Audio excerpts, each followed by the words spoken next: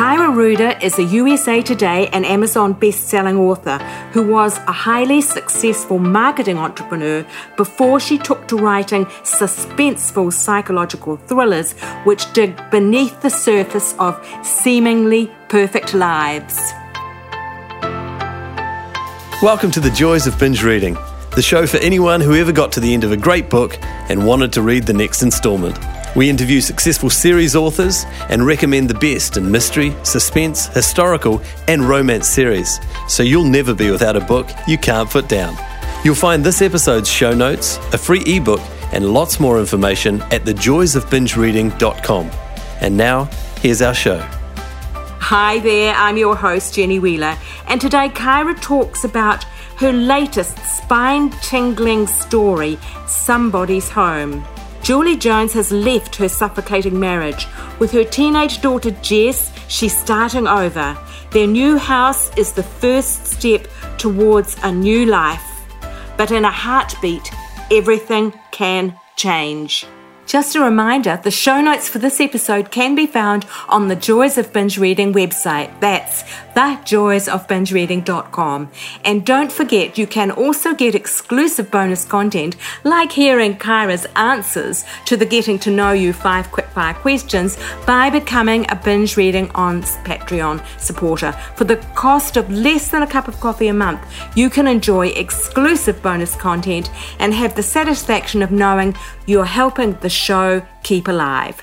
Thank you. It's great to be here. Look, you're on USA Today, Amazon, and international best-selling author. You've got 8 novels to your credit, but before you started writing, you had an amazing life. You are the mother of 4 children, and you had a highly successful career as an entrepreneur. You wrote an advice book for women entrepreneurs, so you'd almost think that you'd done it all before you even started writing. So what made you feel as if there was something left for you to do? Well, it's funny. I love that question because I did have a pretty hefty career in marketing and business. But since 3rd grade, I knew that I wanted to be a writer. That was just my dream. I wanted to write a novel. And so even from 3rd grade on, that had been in the back of my mind. And then when I ended up writing my first book I wrote was a nonfiction book, which was never in the plans at all. But when I wrote that book and when I was kind of encapsulating everything I learned from helping mostly women create personal brands and then use those brands to make a great business, that kind of one of the things I would tell people was, you need to live the life of your dreams. You only have one life. And if there's something that you've been dreaming about doing, don't wait, even if it's a side hustle. So I realized when I was going around the country speaking to all these groups of women that I still hadn't done the one thing that I'd always dreamed of doing. Yeah, that's great. Now that book, in case anybody's interested in looking it up, is called Real You Incorporated, 8 Essentials for Women Entrepreneurs. And it is, as you say, focused on realizing your dreams. So your very first book, which was called Here, Home, Hope, won awards. So you started off with a hiss and a roar, the Indie Excellence Book Awards for starters, and the Writer's Digest Awards. That theme very much reflected where you'd come from. It was about an achieving woman who examines her life at 39 and finds it wanting. And the tagline on your website is, beneath the surface of seemingly perfect lives. And I think if you look through your work, you see that theme being repeated in different ways in your novels. Would it be fair to say they all echo that idea? Yeah, I think you hit it right on the money. I guess when you start writing as a novelist, but back with Here Home Hope, for example, because I'd had that nonfiction book out in the world, people kind of saw me as a person that would write something that's kind of, like a reference to that book in a fictional way. So that character, clearly Kelly, popped into my head, and she had a lot of things that she wanted to change about her life. And so she keeps a list on Post-it notes all the way through the story.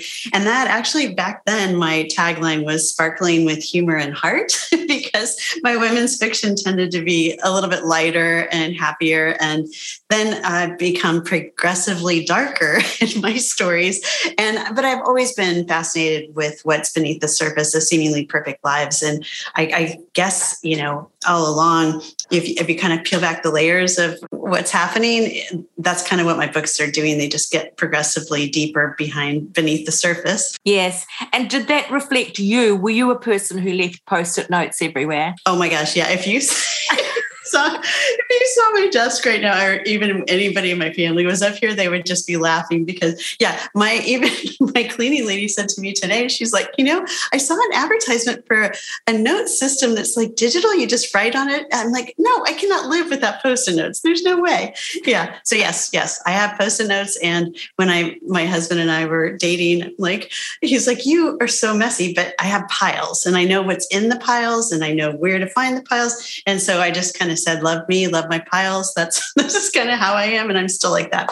Yeah. I think it's true that no matter how perfect a life might seem, I mean, I had years in journalism, and the thing that amazed me about doing the interviews that I did in those years was that you could almost bet that every single woman, no matter how beautiful she might be, an international model, she would be able to tell you immediately what was wrong about her or what she didn't do very well. And it's something that we all feel inside, I think. So you started off at a good place in the sense of women identifying, but what was the attraction of that theme to you? I guess it is the notion that we all, especially with social media now, right? We can all pretty much make up what our identity is. You can just pretend your life into existence in some ways.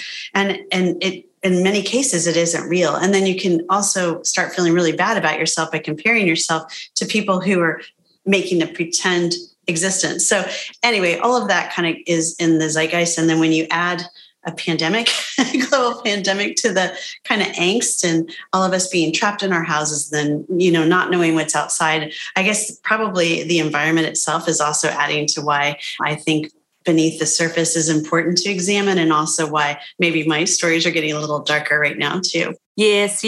Now, the most recent one, we must mention this first up. Somebody's Home is particularly the one we're talking about because that's the most recently published one, and several of the main characters in that story are leading lives that just nowhere match up to their public persona. The perfect facade that they present to the world is just so not true of their lives.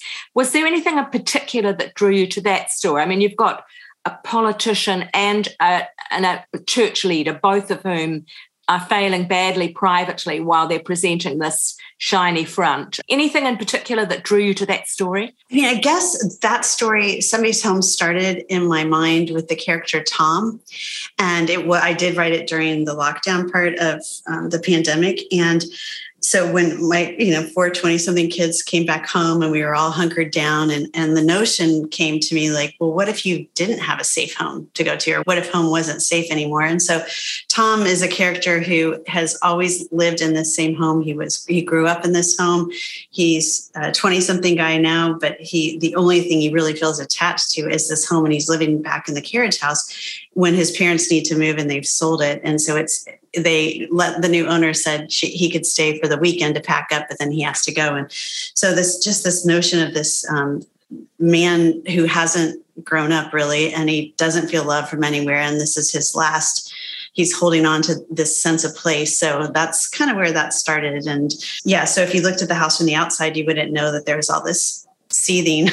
There was a seething somebody in the carriage house. Yes. And I see that you have actually been very involved with charitable agencies, like helping with homelessness and things. And when I was reading about Tom's story, I felt that you had a real empathy for how he was feeling. He's regarded, he feels as if his father sees him as a loser. And I guess his father actually really does see him as somebody who hasn't measured up to his expectations. Do you think that your charitable work helped you to become more empathetic to someone like Tom? Yeah, I think giving back to your community, however you do it, makes everything better in your life. So you always get back more than what you put into it. So I do feel like having an opportunity to work with homeless people, and I do a lot of work at the food pantry now here too, and realizing that people people need help, but also that they are helpable. And in the case of this character, his mom, his birth mother, ran away from his father when he was 6 years old. So, and he watched her leave in the driveway. So if you think, everybody's got something good about them, right? And so if you think about Tom, who is when we meet him, he's a very despicable character from the outside and kind of hard to love. I think it is important to see something good in everybody. And of course, it's hard to stick with a story all the way through if you just absolutely despise him, although some people really absolutely despise Tom from the beginning and don't give him any benefit of the doubt. But I think as an author, it's important to see something good in all of your characters. Yes, he obviously is incredibly misguided in the way that his thinking has evolved, but also that isn't so unusual in the world that we're living in with all of the social media input, is it? I mean, people do seem to manage to get some fairly screwy ideas and get really convinced about them. Yes, totally. And he's very much a target of people who like to lure people like him into some kind of belief system or group or whatever. And I mean, he's loosely sucked into a kind of militia-ish paramilitary type situation. But I mean, if you're lonely and you're online, there are people who are going to take advantage of that. Yes, it's quite touching that his sense of identity, which is probably very fragile, becomes quite inflated by these guys telling him what a great guy he is. It's something that becomes a bit of a lifeline for him. And Julie Jones, the main character in that, she's leaving a suffocating marriage and starting over again. So she's bought this new house, not at all aware of the situation that she's walking into. And it is quite creepy because she comes back to her new house and realizes that somebody is there that she has no idea who he is or why he's there. So it's quite creepy right from the beginning. You're very good at spinning the suspense side of it, I think. Oh, thank you. Yeah. And I mean, I can't imagine she's trying to be a good person and do a good, nice thing by giving him 2 days to move out. Right. And it's her chance at a fresh start. And she's so gung-ho, and her teenage daughter, she's like moving across town with, and her teenage daughter is convinced her mom's just having a nervous breakdown or something, can't believe this is happening to her. So she's already got an angsty teenager. And then she realizes what she's allowed to stay in the carriage house. And yeah, poor Julie. Poor Julie. Look, you've had another bestseller, The Favorite Daughter, and it frames that idea in a slightly different way. Its tagline for that one is the perfect home, the perfect family, the perfect lie. And we've referred to this aspect of social media and the power that it's got now. I wonder if our fascination with other people's dirty linen, what does it say to us as people? I mean, everything that's been trawling out in the media, for example, about the Epstein case, it's really horrible and yet fascinating at the same time. Right. It's that whole thing. I mean, we're, I guess, as a society uniquely, I don't know why, but we like to build people up. We love celebrity, and then we love it when people fall too. So I guess it's just, maybe it's a little bit about making you feel better with your own life. If you can, pick on other people's lives, or, you can talk about, Epstein's fascinating to me too. And numerous ways, but I think it's hard to turn away sometimes, because you see that this monster, in that case, Epstein, was living like this huge life right in front of all of us, right? And getting away with it. So he's a fascinating case study. But even if it's just somebody that lives down the street from you in your suburb, and they have like the best car and the hottest wife, whatever it is, they seem to have it all, and finding out that, oh yeah, they were part of the college cheating scandal or something like that. People, that's just fascinating to us, because what we see is not what we've got. Yes. Now, your books sound like they'd be perfect stories for this environment for TV or film. And I wonder if you've had any nibbles yet in that regard. I've had nibbles, but nothing. There's no fish on the line, Jenny. So, anybody who's interested, I think they would be great too. But, I'm not in that world. I just have to sit back and hope someday somebody reads one and says, oh yeah, this will be great. Yeah, absolutely.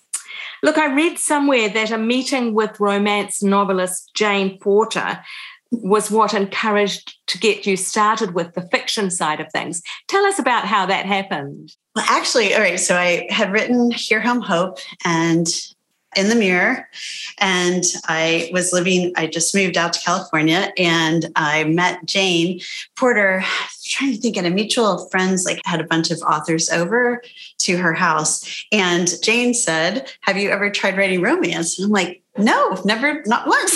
So she's like, "Do you want to?" She had just started a new imprint called Thule Publishing, and she wanted to know if I wanted to write for her. So I'm like, "Sure, I'll give that a try." And so I wrote one or two series of romance. And what I found through that was really shocking to me, actually, because I had never thought of it this way, that romance is so empowering for women.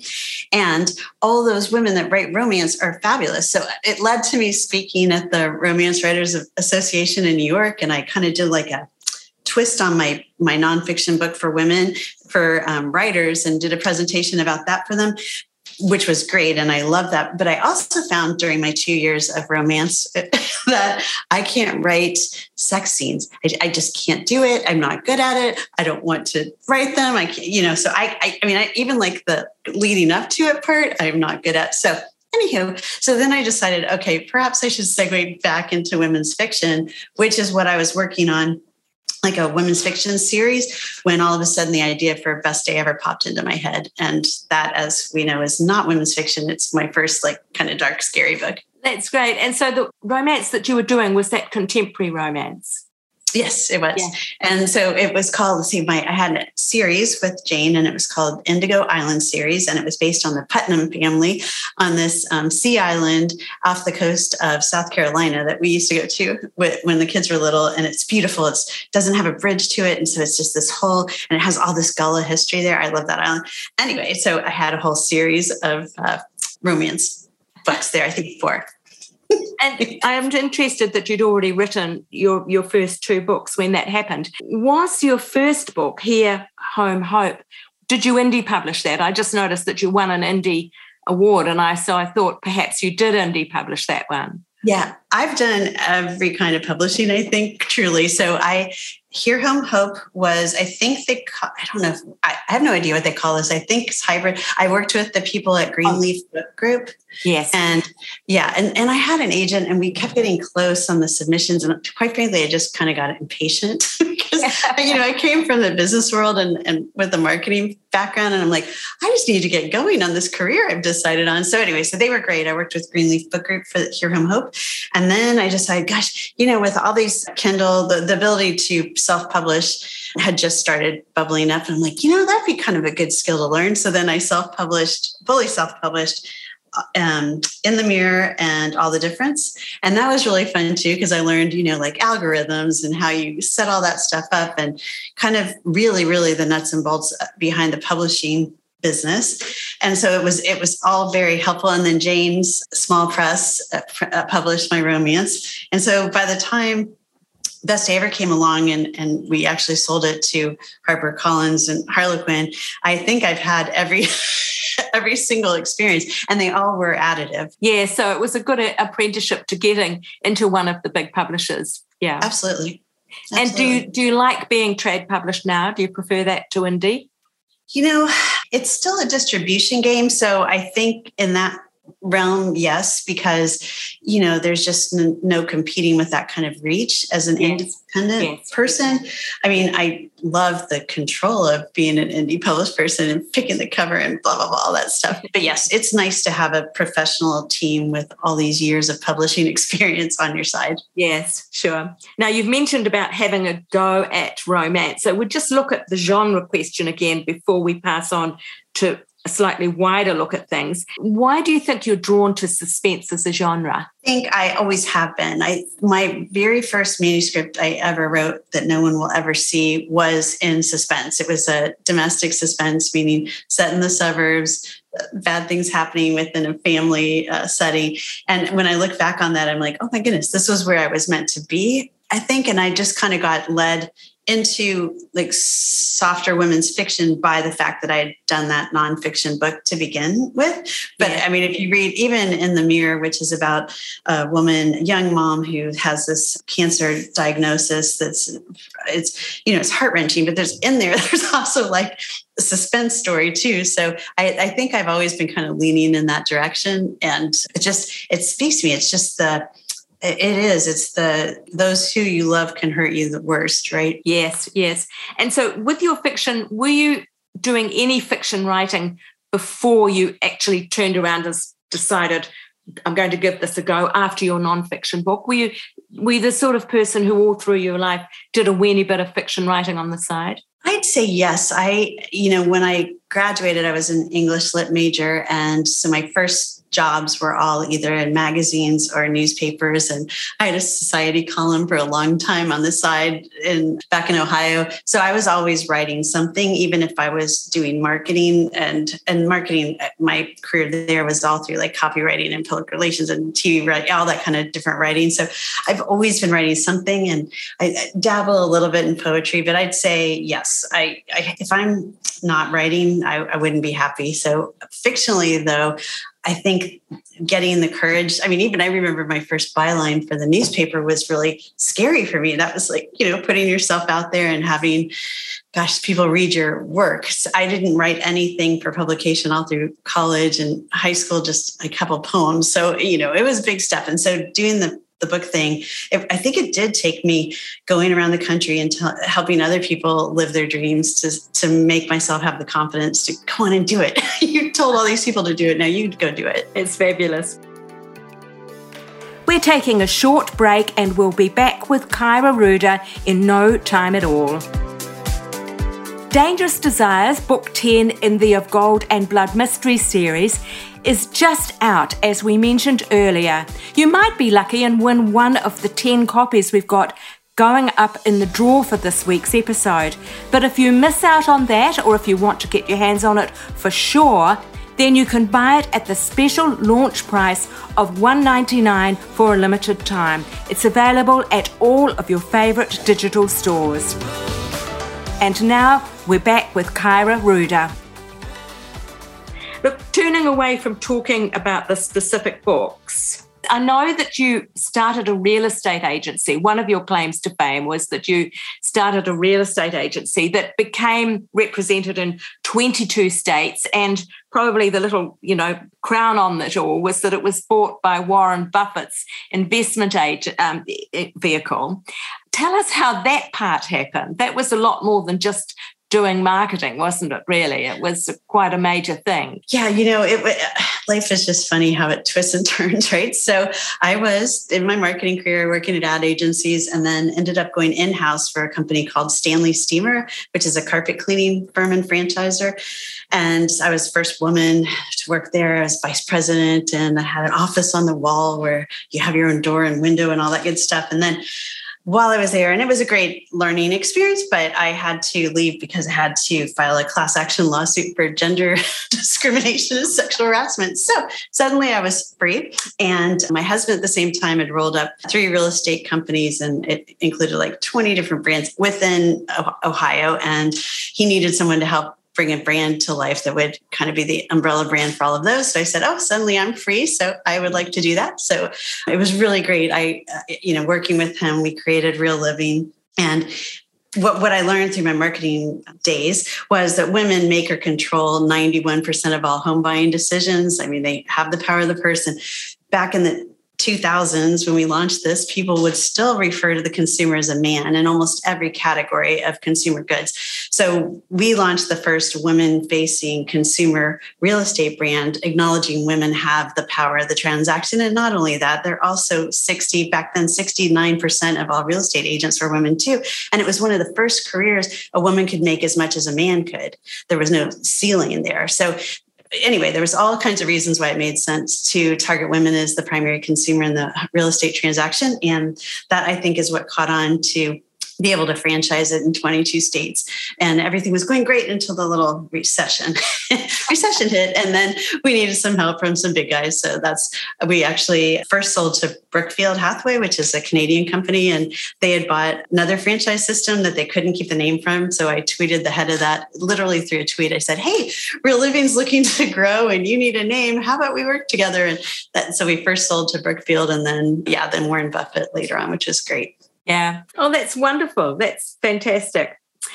Just looking back then over this wonderful career in both marketing and writing, if there was one thing that you saw as the secret of your success, what would it be? I'd say resilience. I mean, I really do think that, everybody, and no matter how perfect it looks, will have their ups and downs and their rejections. Publishing's filled with it, and so is any other business, right? So if you can have faith in yourself and the resilience to just keep going, things will work out. I mean, the only reason, or the only way, I tell this to my kids too, I've got all four of them are creative, but two who are pursuing careers in the creative field, a singer-songwriter and a screenwriter. The only way that you don't be successful in that career you've chosen, which is really hard, is if you give up, because guarantee you won't make it if you give up. So I think resilience. Yeah. Now, when you started out with your fiction career, what was your main goal? And have you by now far exceeded it? I would say, I guess the first goal is like getting a finished novel or manuscript finished, right? And then, so that would have been my first goal. And then so then I always wanted to go to one of those big expos in the book publishing world, right? I would see, other people I knew, like Jane Porter, would be at these big book expos. So when Best Day Ever was my first breakthrough with the big guys, and they acquired it, and then they called a little later and said, oh, hey, we're going to make this hardcover. I'm like, get out. And then they called a little later and said, oh, we're going to start a new imprint and your title's going to lead the imprint. I'm like, get out. And then they said, we're going to fly you to BEA, Book Expo of America, and you can, have a signing and meet all the people in the publishing world. I'm like, oh my gosh, this is so exciting. So they flew me there. I get to New York and I walk in the Javits Center, and literally like just coming in the door, and I look up and my book is on a banner that had to me, it was like 12 stories high. I don't know how big it was, but just seeing that. And I mean, I stopped in my tracks and just went like that. And this guy was signing people up for American Express cards right next to me. And he's like, are you okay? He thought I was having a stroke or something. And I'm like, that's my book right there up there. And he's like, oh my gosh, you need a picture. And so he's taking pictures for me. Anyway, so I would have said like, that would be my goal. But and you try, like each happy thing that happens, you hold on to those, because then you're going to go, like, you just can't, like nothing. Yeah. So I don't really have another goal. I guess I just would keep loving to, keep writing and keep having people enjoy my books. And that would probably be the same as when I sat down to write Here Home Hope. It's just, I want to do this and hopefully people will like what I write, and then I can keep doing it. Yes. Yeah, that's wonderful. And that is the case still today. So far, so good. That's lovely. So because it is the joys of binge reading, we do like to talk about books that people really enjoy reading. We do really focus on the popular fiction. I imagine you have been a reader your whole life when you've had the time with all the other things that you've managed to do as well. What do you like to read, and what would you like to recommend to our listeners? Well, I've always been a big reader in the suspense world. I mean, I remember, my Nancy Drews growing up, and then all the Sue Grafton's, and Susan Isaacs, any of those, I guess, like were kind of my inspiration. So I love to read in the area that I write in, which is really nice too. But I also like to read more widely. I would say during the pandemic, my attention span's been terrible. So it's been very hard to concentrate on books. I don't know if you found that, but I've talked to other people and they had the same thing. I can sit down and write and concentrate, but if I get a book, I'll all of a sudden go, like veer off. That said, I'm trying to like just make myself before bed, like just, you're going to sit down and read. And I've been fortunate to be sent some advanced reader copies by some really amazing authors that are stacked next to my bed. So I'm going to get to those next. Yeah. And I always say, and I'll say again, that Shirley Jackson's The Lottery was, I think, the thing that got me involved in this realm, because it was just so shocking and surprising. And I was recently just revisiting her work, and I don't know, she was such an amazing writer. I don't know her, actually, to be honest. So yeah. Okay. You've got to read The Lottery, and then you'll see what I'm talking about. And then she was a mom of 4 and grew up in the suburbs. I mean, she raised her kids in the suburbs. Her husband was a famous critic, and so he got most of the attention while they were a married couple. But I just read her like kind of autobiography, memoir-ish thing. But we in the States have to read, at least we did in like advanced English classes, this short story called The Lottery, and it changed my life. Tell us a little bit more about that. How did it affect you that way? Just because, and I can't say too much about it because I don't want to give it away, because it seems like you seem like you're in this rural town where this like lovely tradition is starting. Once a year, they do this lovely tradition, and the pace of the writing, the tone is like, it's a seemingly perfect town. And then from there, it just all chaos breaks loose. And I had just never, I guess, just that way that all is not what it seems is kind of where that first came from, I think. Yeah. Look, looking back down the tunnel of time, if there was one thing about your creative career that you would change, what would it be? Oh, I know, because I'm just learning this now, is to be more grateful for editorial letters and less like taking it personally, like I've failed.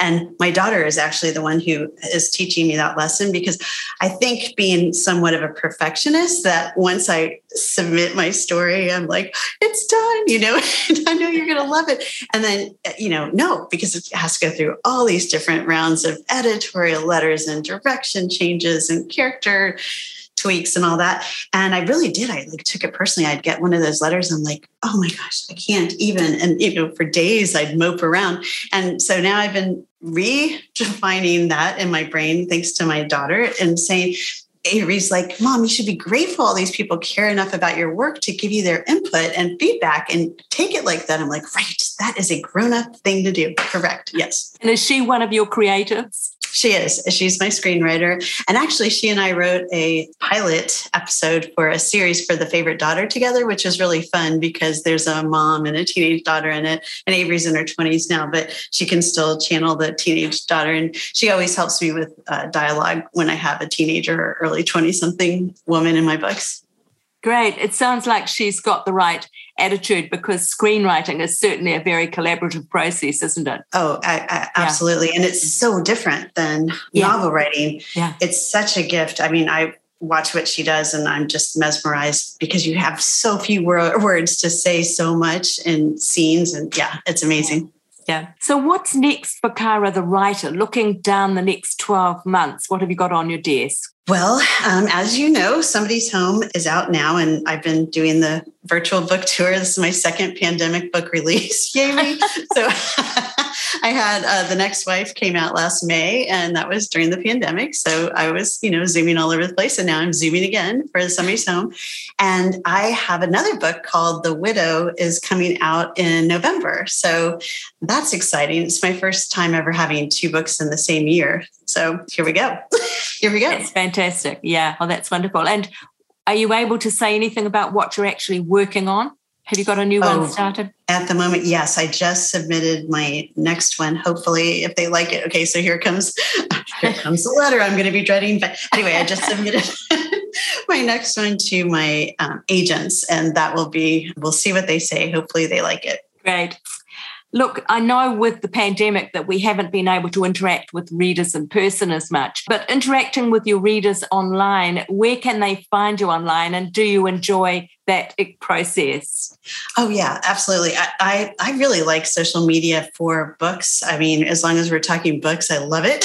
So I am all over the place. I'm on Instagram, of course, under my name, and Twitter, Facebook. I have a Facebook page called Kaira Rouda Books, and I just started a club with my two of my friends, two authors, and we started the Killer Author Club. So every 2 weeks we are hosting a different author, and we talk to her, usually her, sometimes him, about why they like to kill, how they kill, in their stories, of course. So that's been really fun too, because we've been having fun. It gives us like a social outing every 2 weeks to kind of talk about. So that's fun. Yeah, so I'm pretty much love to engage with readers online and in all those different places. And the Killer Club, that's a podcast, is it? No, we haven't done a podcast yet, but we were thinking about maybe we're only on episode 3. So we just started this, but we've been just streaming it to YouTube and Facebook Live. Okay. But yeah. It's been fun. Yeah. It's wonderful. Yeah. Well, look, thank you so much, Kaira. It's been great talking. Oh, thank you. Great questions, Jenny. I really appreciate them. Next week on The Joys of Binge Reading, we have Raina Marda Genton, a former criminal appellate attorney who turned her hand to writing about crime rather than sitting on the bench and judging it. Her latest novel, Both Are True, examines the temptations a woman judge faces when her personal and professional lives collide. That's next week here on The Joys of Binge Reading. That's it for today. Thanks for listening. Don't forget to subscribe to the podcast so you can be sure not to miss out next week. And if you'd like to go that extra mile and support us on Binge Reading on Patreon, we'd be so grateful. Check it out on Binge Reading on Patreon. That is patreon.com/The Joys of Binge Reading. Until next time, and happy reading.